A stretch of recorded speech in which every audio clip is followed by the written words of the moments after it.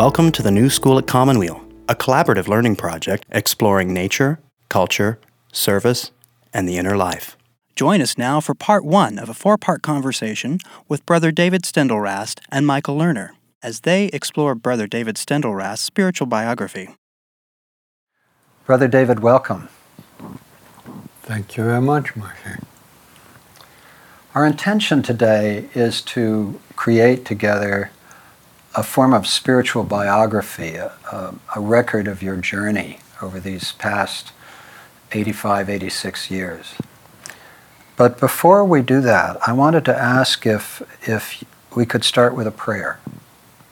And I wondered if you would open with a prayer for the small group of us who are gathered here. Just for us to sit in silence with you for a moment and hear that prayer. Okay.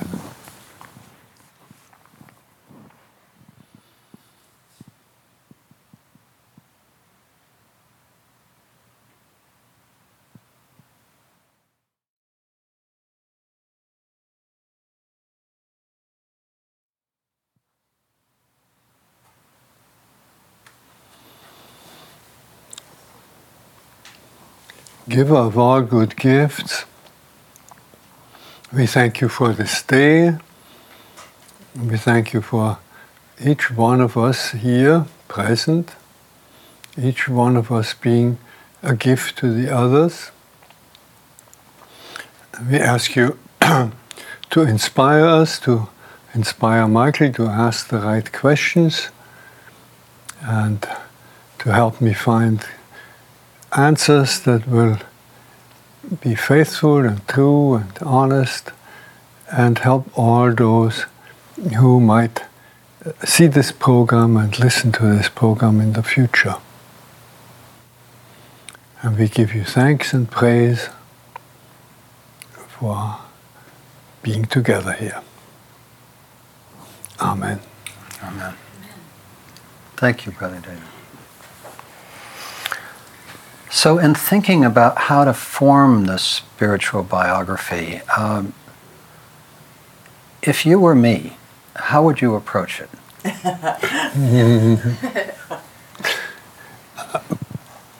I hadn't thought about it, but on the spur of the moment, I would think I would ask you about some high spots in your life.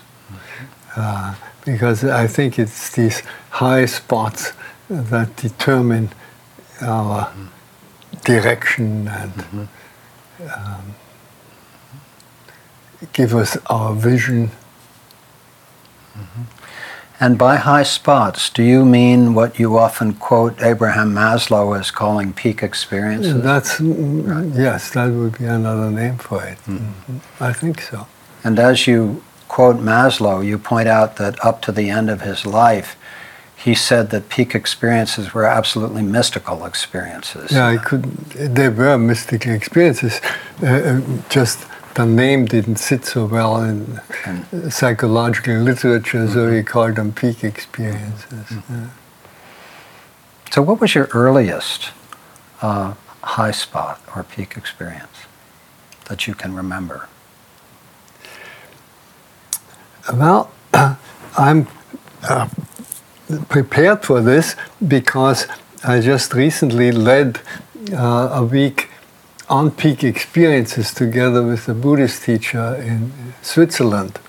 And for the first 2 days we talked about peak experiences from the Buddhist point of view and from the Christian tradition, mystic experiences.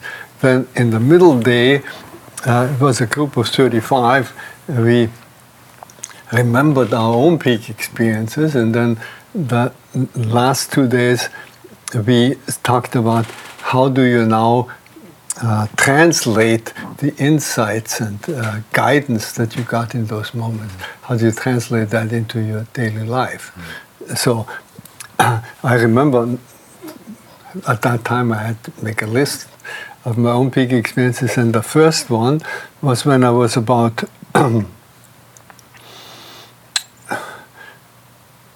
4, I would think, 4 or 5. I was in a dream, actually.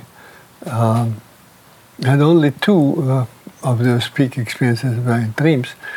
And it was a very simple dream, but really determining, I guess, much more so than certainly much more so than I realized at the time. At the time, I just noticed it as important so that I would never forget the dream.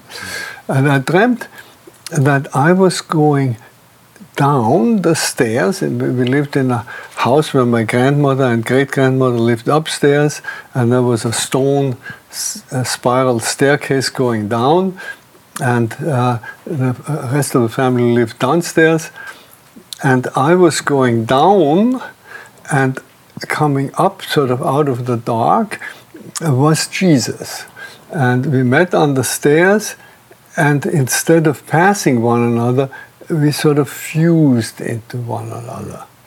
And that was all of the dream. But it was, I think it gave me, for the rest of my life, a completely different attitude to Jesus not being sort of out there and over against, but somehow within me. This is all reflection on it later on. It was just an experience, and it was an important experience, and I kind of treasured it. Was that the first experience that you had where Jesus came alive for you, or was he always alive in your life from as long as you can remember? Well, you know, that was very early on, so I don't remember much else from that time. But I remember that there was a picture of Jesus. That's why I would recognize even who it was. And my grandmother had a picture of Jesus over her bed, and she would tell me about him. And in the rest of my life, actually, I was very interested in Christology, and I was interested in the life of Jesus and so forth. But the focus of my interest is far less on Jesus, but much more on the Christ. We speak of Jesus Christ, and it's important to hold the balance, because if we speak only about Christ, that's the Christ reality in us, or the Buddha nature, whichever name we want to give to that reality. Each tradition has its own way of speaking about it. If you only focus on that, you can make out of it anything that you dream up. You have nothing to compare it with, no standard is set. Jesus and the life of Jesus and the teaching of Jesus kind of set the standard for Jesus Christ. If you only talk about Jesus and are only interested in Jesus, then it becomes irrelevant after a while. What does that have to do with me? That's a man who lived 2,000 years ago. It might be very interesting, maybe very beautiful, but the connection is, to me, the important thing. And different people, in my experience, put the emphasis very differently. For many people, Jesus is it's absolutely the important thing, although the Christ reality also sort of swings with it. And for me, it was definitely always the Christ reality, and Jesus was far less important in my life, even though you should think it might be different, but that's the way it was. When you say that the Christ reality was always the most important dimension, looking back at that first dream, did you have an intuition even then of these different dimensions? Not at all. So when did that, in your book, Gratefulness, you have a wonderful glossary at the end where you describe 54 words that have had profound meaning for you. And one of those words, two actually in that sense, are Jesus Christ. And you speak of the tension if you don't balance both Jesus and the Christ. When did that sense of the distinction between the historical Jesus and the Christ reality become a living presence in your life? Oh, I would think that was much, much later. Probably many years after I became a monk. And my memory may deceive me there, but I can only follow my best recollection. And as I would now recollect it, it would probably be the time when I met other monks, Buddhist monks, and Swami Satchidananda, and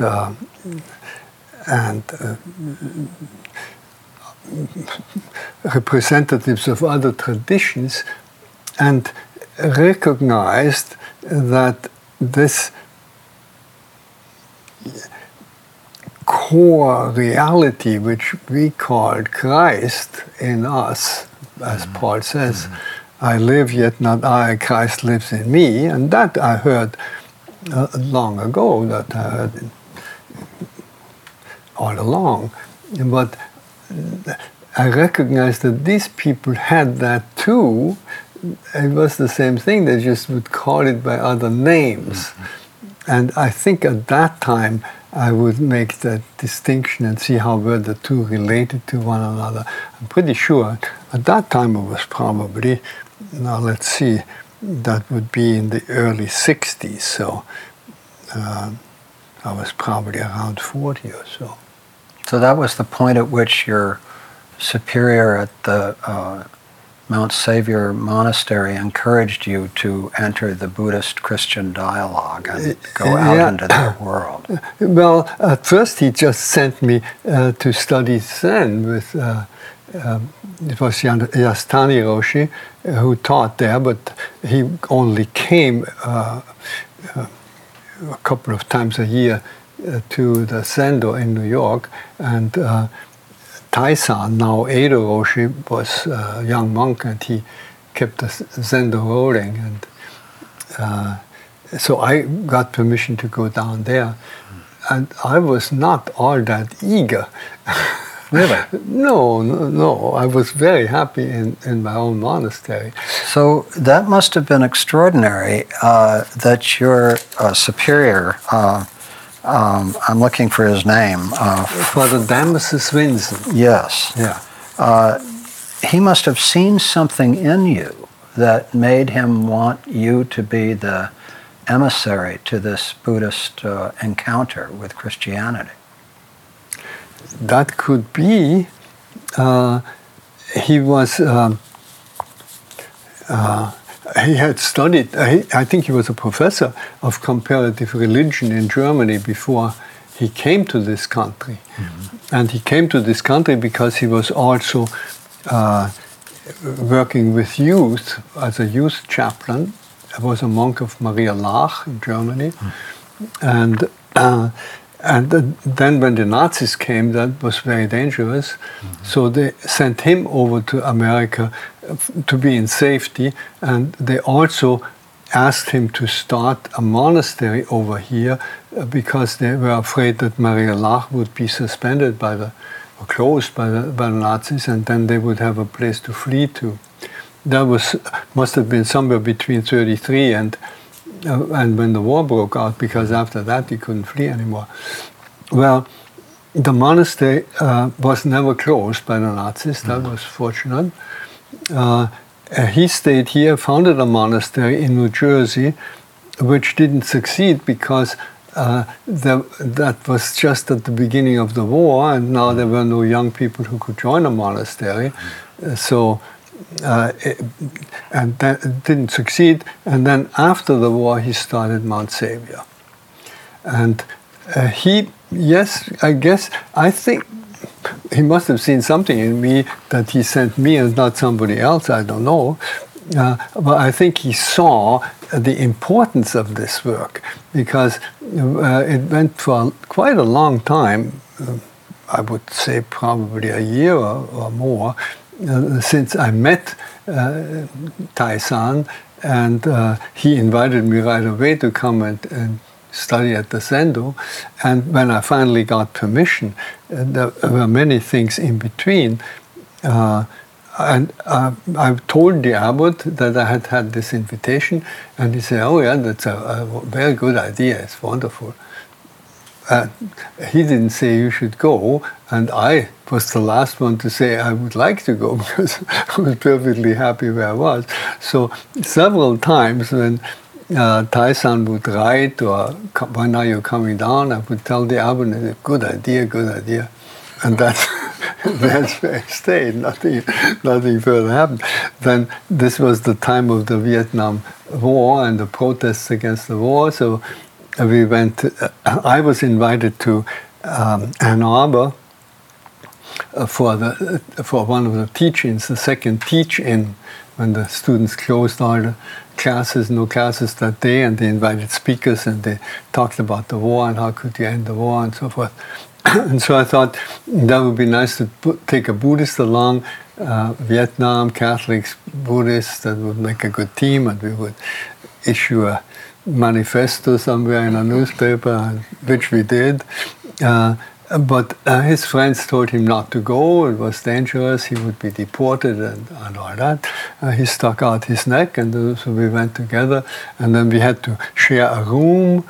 And that was already a great experience because we moved like two goldfish that had been in the same bowl for 10 years. We were two monks, you see, and it was this monastic thing that connected us. No questions.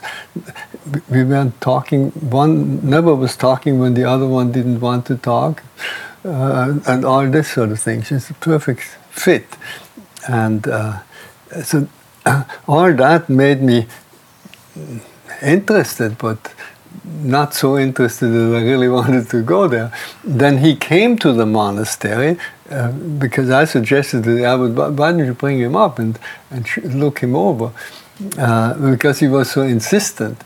And then he came to the monastery and he spent a few days with us and gave talks to the monks, and they asked him all the wrong questions, all these theological questions, and he gave all the wrong answers, these Zen answers. And I was just sitting there quietly and thinking, that's the end of that story.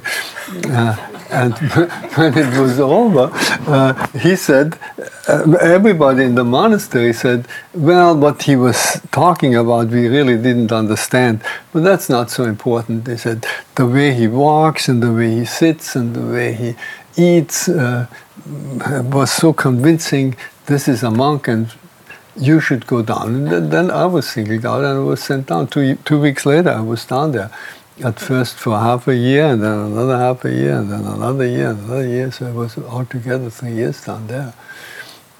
But it wasn't as if I were so eager to go out and become a Buddhist or anything of that sort. But I was happy. I was enjoying it. It was interesting. I had to study Japanese at the time because, as an alibi, it was totally unacceptable at that time that a Benedictine monk would go just to study Buddhism, and the Zen studies were kind of on the side. There are so many directions that we could take this.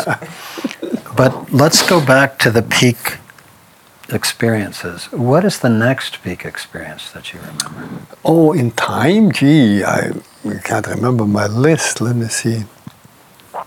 Oh, well, I think in my early childhood, there were all nature experiences. There was a little spring near the we lived in a very small village. There was just a pub and a grocery store and a few houses, farmhouses. And next to the grocery store, near it, maybe a minute's walk or so, there was a spring. And when my mother went shopping, I would like to go to this spring and just sit there. And it was ice cold, beautiful water. It was coming in a little wooden trough, was coming right out of a hill, just like that. The little brook ran away. And I was just sitting at this spring and I just lost myself. It was not much to say about it, except it was a feeling of perfect at homeness in nature, and this is it, that kind of experience with the water there. I think that was a formative in the sense that it really gave me a deep sense of at homeness in nature. I was very grateful that we grew up in the country when I was between 7 and 10. Not so long, but those were formative years. You like cats? Yes, I love cats. You are really well prepared, you know. Tell us about, is it Shirley or Shuri? Shirley. Shuri and Hansi. Tell us about Shuri and Hansi. What was the other one? Hansi, if I have it Oh, right. that was a bird. I know. Yeah. I know, but I thought maybe you could tell us the story of Shuri and Hansi. That's a sad story. Well, but it's an early story. Yes, it is. But we had this cat, Schnurli. Schnurli means purr. To schnurren is to purr, so it has to do with purring. So that's why she was called Schnurli. She purred. And we loved her. I have 2 brothers, and they all loved this cat. And then one day we are all sitting at the table, and down comes the Schnurli with our canary in her fangs. And the canary I had gotten before I could ever remember, I think to my first birthday or something like that. So at that time I was about 6 or 7, I'm sure. And so we had this canary for a long time. And there was the cat with this canary, and we yelled, and 3 boys yelling was too much for the cat. So we opened the door, and out she zoomed and never came back, just disappeared. So we had lost not only the canary, who was dead, but also the cat. She was too ashamed to come back, the poor thing. You have this wonderful little unpublished memoir of cats you have known. Yes. But what a wonderful thing. I hope you publish that. It's the most astonishingly touching. Somebody said to me, a friend who read it said, but they're all so sad. They're all so sad. Mm-hmm. They're all sad. They all have sad endings, I think. So your birth name was Franz Kuno. Is that, am I pronouncing it correctly? Yeah. And you didn't move to the village until you were about 7, is that right? That's right. All right. That was the point at which your parents separated? Yes. Yeah. I don't know, I hear a lot about your mother, but I really don't hear much about your father. Could you tell me a little more about him? Well, the reason why you don't know much about my father is that he didn't really play a very important role in my conscious life. Mm-hmm. When my parents were separated, my mother took my 2 brothers and went to the country. And at that time, separation was just an awful thing. It was a social stigma and very painful for the children. And I stayed with my father because the other 2 were not yet in school, and I was in school. So I stayed in the city and went to school, but then this was only a very short time, maybe a week or 2, and my father couldn't handle me. He had a coffee house. Was running a coffee house in Vienna. In Vienna, a coffee house is a very important institution. Very important. This was in the suburbs, so people would come on Sundays when the weather was nice and there was a big park, and then not far from there, walking distance, was Schönbrunn, and that's the imperial palace with big gardens. So people would come to these gardens, and when the weather was good, there would never be enough pastry and so forth for all the visitors, and that was a big problem. And when the weather was bad, he was stuck with all this pastry that he couldn't sell. So there was always excitement, and this was the time of the Depression on top of everything else. So it was a very tense and difficult situation, and so he couldn't have this boy all of a sudden at his hand, so he put me in the boarding school, in that same school where I used to go, school that I liked very much. Christian Brothers ran it, and but I was only there 1 or 2 nights, and then very unhappy, of course. And then my mother came by night and kidnapped me and took me to the country. Took you to the country. It was, when I think back on it, I think some people have tremendous traumas and maybe I suppressed it all. But whatever, we were very sad that I was very sad that my parents were not together for many years. But otherwise, my mother was really a very good parent, and we never missed anything. And so my father, at that time, it was, I don't know how this was the legal setup, but anyway, we were all 3 with my mother and never saw my father at all. We didn't have shared custody, anything like that. And I'm very grateful for that. That would have been awful. I can't imagine. So we went with my mother, and that was it. And we had to write to my father at Christmas and for his birthday. That was a little bit of a burden, but otherwise he was out of our picture. And I, as a person, I didn't miss him at all. Do you know what happened to him? Oh, he continued there, and then he got remarried. Did he survive the war? Yeah. He had already been in the First World War, and then he was in the Second World War, but not on the front lines. He soon remarried. A woman had nothing to do with the divorce. A very wonderful woman, was very kind to us, because when we were right after the war, we were in Vienna, and my father had gone to Lienz, to Tyrolia, and that was a much better place to be, because it was under the British, and we were divided, like Berlin was divided, the Russians, and we were in the American zone, but still Vienna was divided. So it was good for us for vacations and so to go to my father, and my mother very much encouraged us. And we spent many vacations there with him then, but we re-met him as adults, young adults, and had a very good relationship. He was very kind, and his wife was very, very kind to us, really wonderful. And then my brothers soon went to America, and I followed eventually, and we still visited my father. I didn't get to Europe very often, but when I got to Europe to lecture here, I had pretty long visits with him on occasion.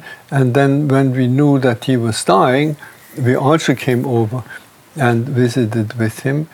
And the last evening, with one of my brothers came earlier, and another one came with me. And the last evening, we were with him. He died at home. He had decided he would die at home. He had cancer, but he didn't die from cancer. He eventually died from, I think, a heart attack, pretty peacefully during his sleep. But he had decided to not go to the hospital. He lived in this farmhouse where he had grown up, and all evening, we knew it was the last evening we would see one another. He was telling jokes, because he knew that as long as he was telling jokes, we couldn't just say, you can't get up in the middle of a joke and say, all right, we have to go. So he would tell one joke after the other, like Scheherazade in 1001 Nights. And one of the jokes he told was this man walking, and he just wants to cross the street, and he hears this little voice, watch out, don't cross. And he looks, and he would have run right into a car. And he's very happy, and he walks on. And then at the next crossing again, a little voice says, watch out. And again, he's just saved from being run over. And he says, well, who are you? The voice says, I'm your guardian angel. I'm sitting on your shoulder, protecting you all the time. He says, they're really sitting on my shoulder? Can you also sit on my hand? Yes, he says, and now I'm sitting on your hand. And the man goes, where were you when I got married?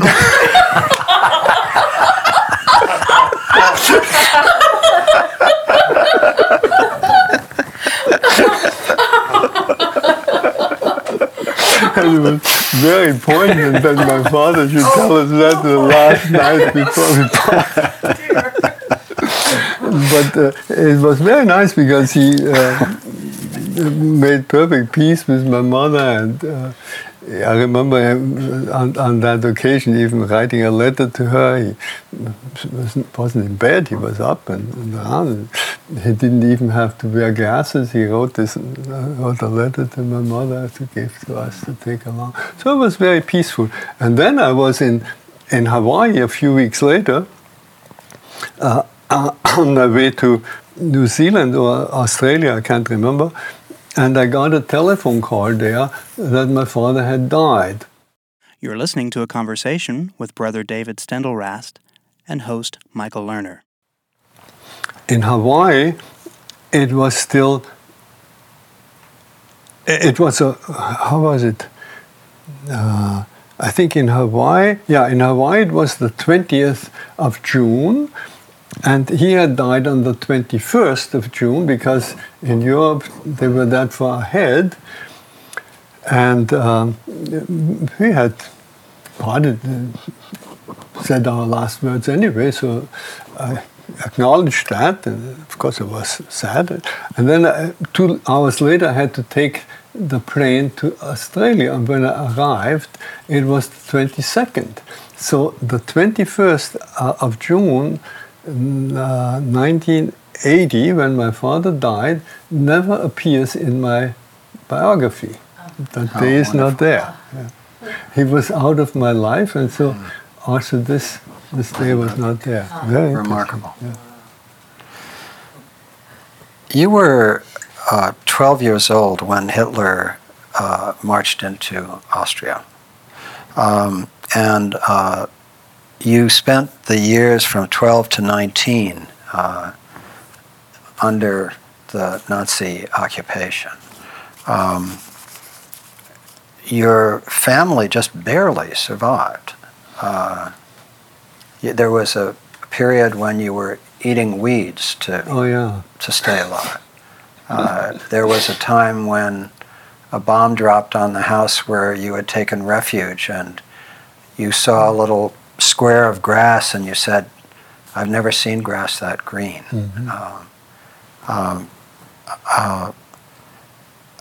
I've read, again, an unpublished piece that, again, I hope you publish someday on that period of time. I don't know. It may be something you don't want to publish. Well, I wrote it for the family, about the war, But it certainly is a wonderful document of your life, and I just want to express the hope that someday it is included among your papers. You know, these very bad experiences, the hunger and all that, and even the burst of the bombing and so on, that was pretty much towards the end of that period. But I remember my teens, even though they were overshadowed by Hitler, as very, very happy youth. I mean, I can't imagine anybody having more fun and really a very happy childhood and youth. The first 2 years, from 10 to 12, I was in a boarding school run by Catholic lay people, and that was probably the most important spiritual impetus in my life. That was a forming influence. They were a wonderful group, had grown out of the German youth movement, which people nowadays confuse with the Hitler movement.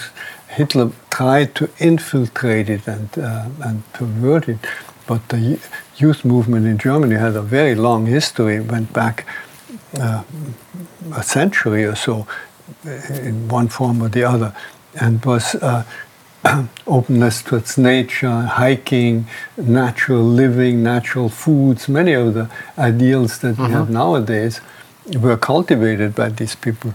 And so this school had been built right after World War I by young people who started a kindergarten, and the next year first grade, and every year they added a grade, and they were teachers and educators, and they were so dedicated that some of them would walk to the school just to save those few pennies and contribute them to the school fund instead of taking a tram. So they were very dedicated people and very loving and very alive, and also spiritually. We had 30 years before anybody else had the altar turned to the people. That was totally unheard of at that time. And the Mass largely in German. Those were all things that came in with Vatican II some 30 years later. So we were very, very progressive and very liberal spiritually. And then when the Nazis came, they immediately tried to destroy the school. Didn't close it, but they gave us took away the dean and gave us another dean who was very hostile to anything religious and so forth. So much of this went underground. The students and a few of the old faculty that still were around, and we would even go on hikes. We called them Fahrt, so that's not just a hike for a day, but it was for several days or sometimes for a week. Ski camps and things like that we would do. And that was considered illegal, really, because we were not... in the school it was all right because it was under the heading of the school, but otherwise for more than two boys to gather, unless it was in the Hitlerjugend, that was already considered subversive. You know? So we lived with it was thrilling. That was just wonderful. It's exactly what young people want, to do these illegal things. But they drove us deeper and deeper into spirituality because that was what we were reacting against, the oppression of the spiritual things. So it was really good for me that time.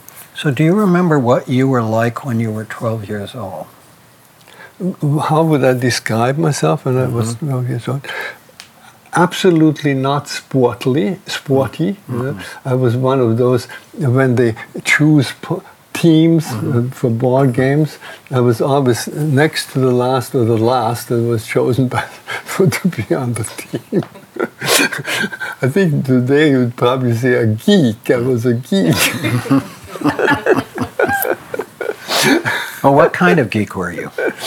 I liked art, I liked drawing and painting. I did a lot of drawing.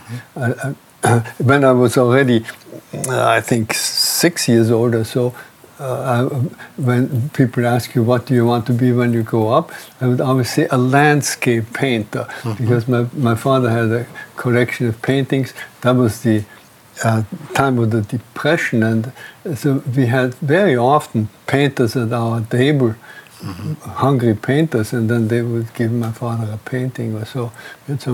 And my uncles and great uncles, they all had, some of them rather famous collections of paintings. So painting was in the family, and my father drew very well too. He was always doing the same thing. He was always drawing with pencil deer. He loved deer, and he was always drawing deer. Very, very. And you, in a sense, inherited a preference for line over color. Absolutely, yes. Yeah. And Klimt and Schiele are among the artists that you most admire. That's right. Yeah. Yes. That was so. So I was interested in nature and in art and in music and in singing. Those were things I really Were you liked. interested in the church? Very much. I don't even mention that because that was our life. That was your life. We lived. That was it. It was even before I came to that Catholic school. Neulandschule, by the way, is the name of it, and that still exists. And I was there last year or the year before, and I was surprised. I thought I would have about a handful of students, but they crowded the place. They were sitting on the windowsill and they crowded by the door. They were so interested. So are they appreciative of you as an alumnus of the Yeah, school? very much so, yeah. But we had the first, when I first came there, I was there twice. Second time alone, and the first time was the first class reunion that we ever had. And it wasn't just my class, but it was 2 or 3 classes of that period. And there were still some 20 or so survivors. And the class reunion was organized because one of the boys in the class below me was getting his report card for having graduated from gymnasium. He never got it, and he is now a world-renowned physicist, Walter Thierring. He's very well known and has all sorts of honorary doctorates, but he had never gotten his Maturazeugnis. He had never gotten that because it was such a confusion in the war. And he had been drafted to something, I think workforce or something, and he never got it. So they gave it to him. That reunion. Wonderful. But the school is still a very good school, and is still going on, and continues. It continues. And it gave me so much. But even in the village, we lived the church year. It must be much closer to the Middle Ages than we are now to that time. We lived from one feast to the other. We always knew what saint's feast was coming up. There were different customs for each feast, and especially, of course, Christmas, Easter, and we were engaged in it. We would. My mother was very supportive too. For instance, there's a custom where you go from house to house and with a star and you sing at Epiphany and you sing and then you get little alms. And we wanted to do that. And my mother gave us bed linen to wear because that how we fitted out, and crowns. We made paper crowns, and I remember still the surprise that she would let us wear bed linen. That was unbelievable. I was so surprised, and then one of us was black. There was the Black King. Everybody wanted to be the Black King. The mother would always bake a cake on the Epiphany, and there was a ring of hers in, and whoever got the ring was the Black King. And it was always in the very last piece, it seems to me, and she would always say, one of you swallowed it, one of you must have swallowed it. And then one more little piece, and that was finally that ring. And then who got it was the Black King. We always wanted that. Then we go from house to house. Little things like that. Getting the Easter fire. At that time, people were extinguishing in the whole village all the fires. Everybody was cooking with wood. We didn't have an electric or gas stove. We had a wood stove. My mother was cooking and baking everything on a wood stove. And we didn't have a refrigerator. We didn't have a telephone. It seems almost impossible at that time when you think back. And so at Easter, from the Easter candle, we would have prepared little tin cans on strings for censers, and then charcoal. They made the charcoal out of this fungus that goes on trees. Everything was prepared. The older boys were always teaching the younger ones. And then from that fire, from the Easter candle, we would take the fire and bring it from house to house, and everybody would start a new fire for the next year. How wonderful.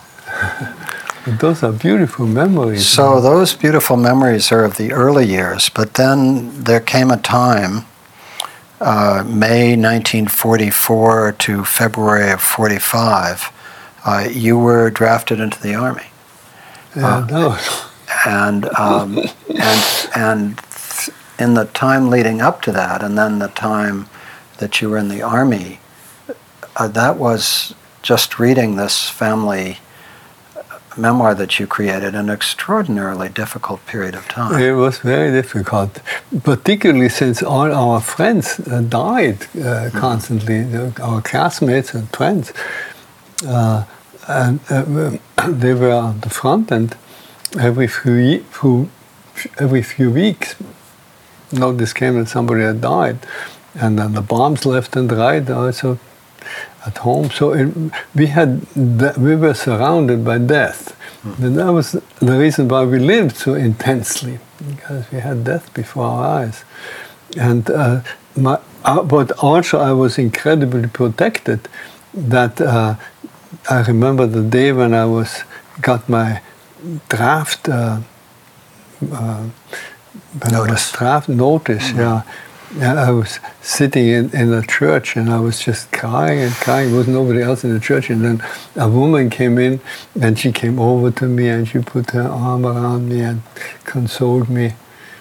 And then that 31st of May, when I was actually drafted to the barracks, my mother took me there. It wasn't far from Vienna, about an hour by train.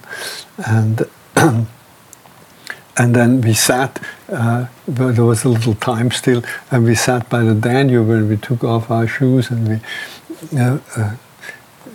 let our feet hang into the water. And then it was time when I had to go in.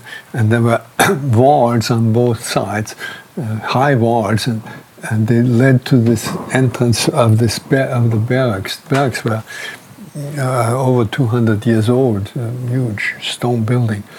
And I had to walk in there. It was like going to death. I was absolutely worse than dying. And then I came in there, and unbelievable, my closest friend was sitting there, and we got into the same company. That was unheard of. He was drafted many weeks earlier. But there was no reason why we should get into the same thing. Absolutely unexplainable. And we spent many months, I think, or at least many weeks together in basic training. That was already an incredible start. And then every time somebody was, my group was sent off to the front lines, I've stayed behind for some reason or other. Eventually, of course, I got to know the people there, and then we were pulling strings. They said, you should volunteer to become a truck driver because we have no more trucks. So I volunteered to be a truck driver.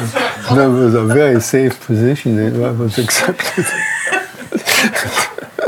And also what saved my life was the lice, because we had so many, these bed bugs, not really lice, but bed bugs is a different thing. We had so many bed bugs in these old barracks and I seemed to be particularly attractive to them, so they were all over me, and they really ate me up. And we had 30 beds, bunk beds, 30 people sleeping in this one room, and only one table. And the others allowed me to sleep on the table because they saw how the bedbugs were getting after me. And even on the table, these bedbugs were eating me up. They came from everywhere. And so in the middle of the night, I went down and showed myself to the infirmary down there, and they took one look and they said, well, stay here, because I was sick. And then I made friends with the people in the infirmary, and that gave me a chance. Then they asked, do you know Latin? And of course, fluently, if that's the condition of becoming one of the... So I stayed there, and became one of those infirmary helpers. And then I had to accompany recruits to the hospital in Vienna. And on those occasions, we got permission to sleep at home, and we just had to go to the hospital. And everything was breaking down more and more. And eventually, we would go for really weeks on end, I think from mid-February until early April, almost 2 months, we would go every day to this hospital, which was many hours, 2 hours or more. But there were no trams or anything, so you'd crawl over the ruins and you get there.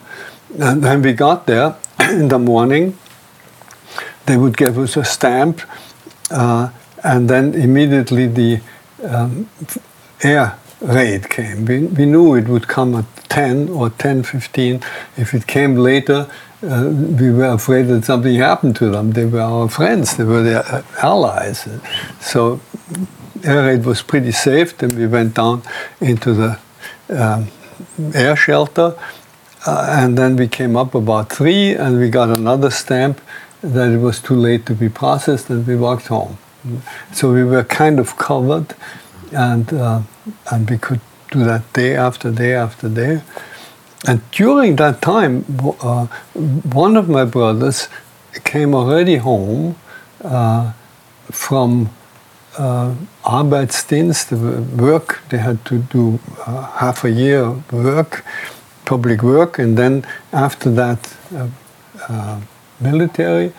So between they could come home, he came home and had to go to the front again. And he really went to the front, and I was already home and stayed home. And my other brother, who was only 15, was also drafted, and my mother sent him away and said she didn't know where he was, and he was hiding with relatives.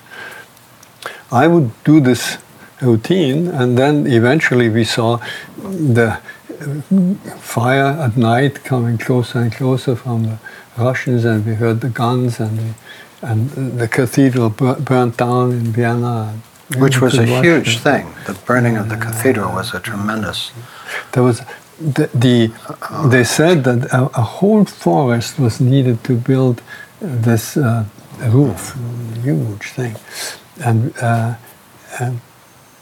it all burned down. We saw it from looking down, you know. You speak of your mother as the Lion Mother. Yeah.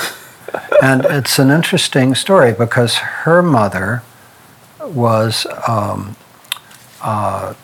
a force of her own in working in World War I to save orphan children and get them to neutral countries.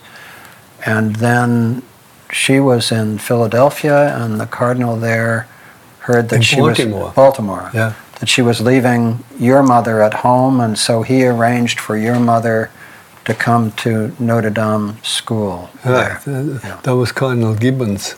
Right. And then my grandmother went back and forth every year between Austria and the United States because she was raising funds for this. First it was the war orphans, and then was refugees all along. We had so many refugees in Austria. And when Hitler came, she didn't come back anymore. And my mother wanted to take all of us out. But the Nazis would let her out, but kept us back. We were on her passport. The 3 boys would have to stay behind as hostages. And so she came back. She came back with She chose to come back to be with the 3 of you when she could have been safe. Oh, sure. But she chose to come back and was fierce in protecting you. She was. And that's hence the Lion Mother. We called her the Lioness. As you said, my grandmother was already a very strong woman. She was the first woman in Austria to talk on the radio, for instance, and things like that.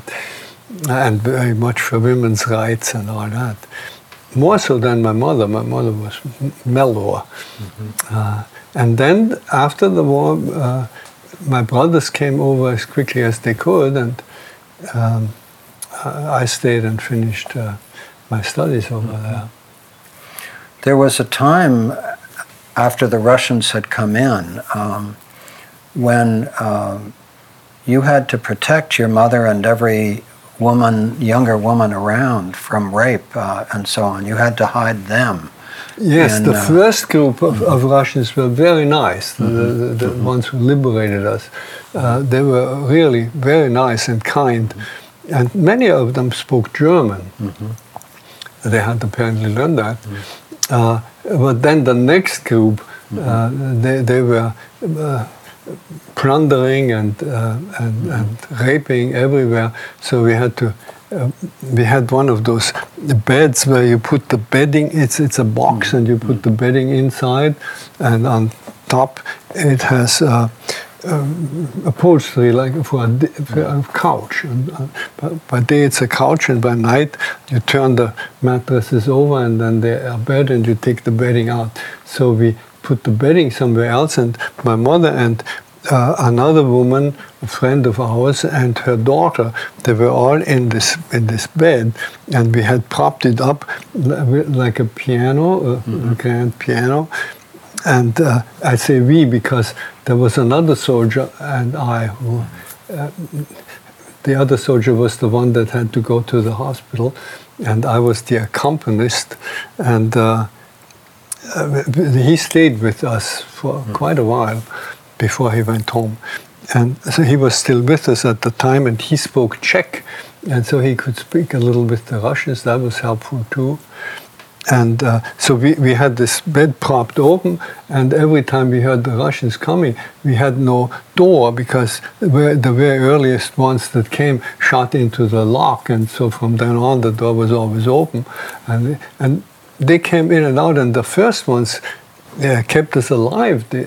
They brought us soup, and they brought us bread and so forth. So they would come in, and when we heard them come in, we would quickly close the bed and either sit on it or go somewhere else. And one time a Russian sat on it for quite a while.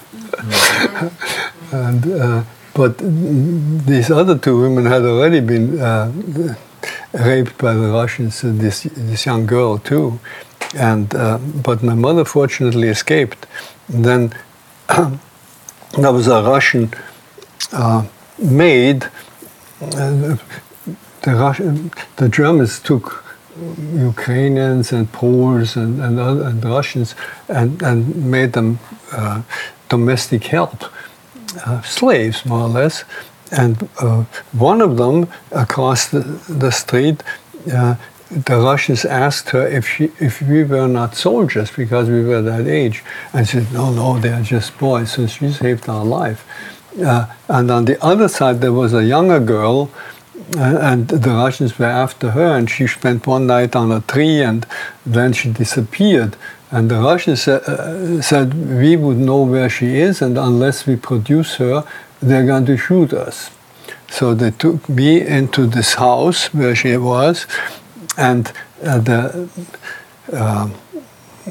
man who lived there had been an officer in World War I and was quite distinguished also in the Austrian underground against the Nazis. So he was very self-possessed, and he kept talking to them. Said, no, we don't know where she is, and keep talking. And as long as you keep talking to someone, when they stand there with a machine gun, it's a little difficult to shoot, just in the middle of a sentence. So he kept talking, and they had taken a bucket and put it over the head of his wife, so she was standing there in the corner with a bucket over her head. And I must say, I wasn't at all afraid. I was just totally numb. And then we heard this neighbor rattling on the garden gate, because because the Russians were shooting into the air, and he was afraid they were shooting us. So they left us when they heard him and went out and shot him. Then the Russians, the officers apologized for this incident, and to console his widow, they gave a big banquet. We had nothing to eat. We were just starved, and they had everything.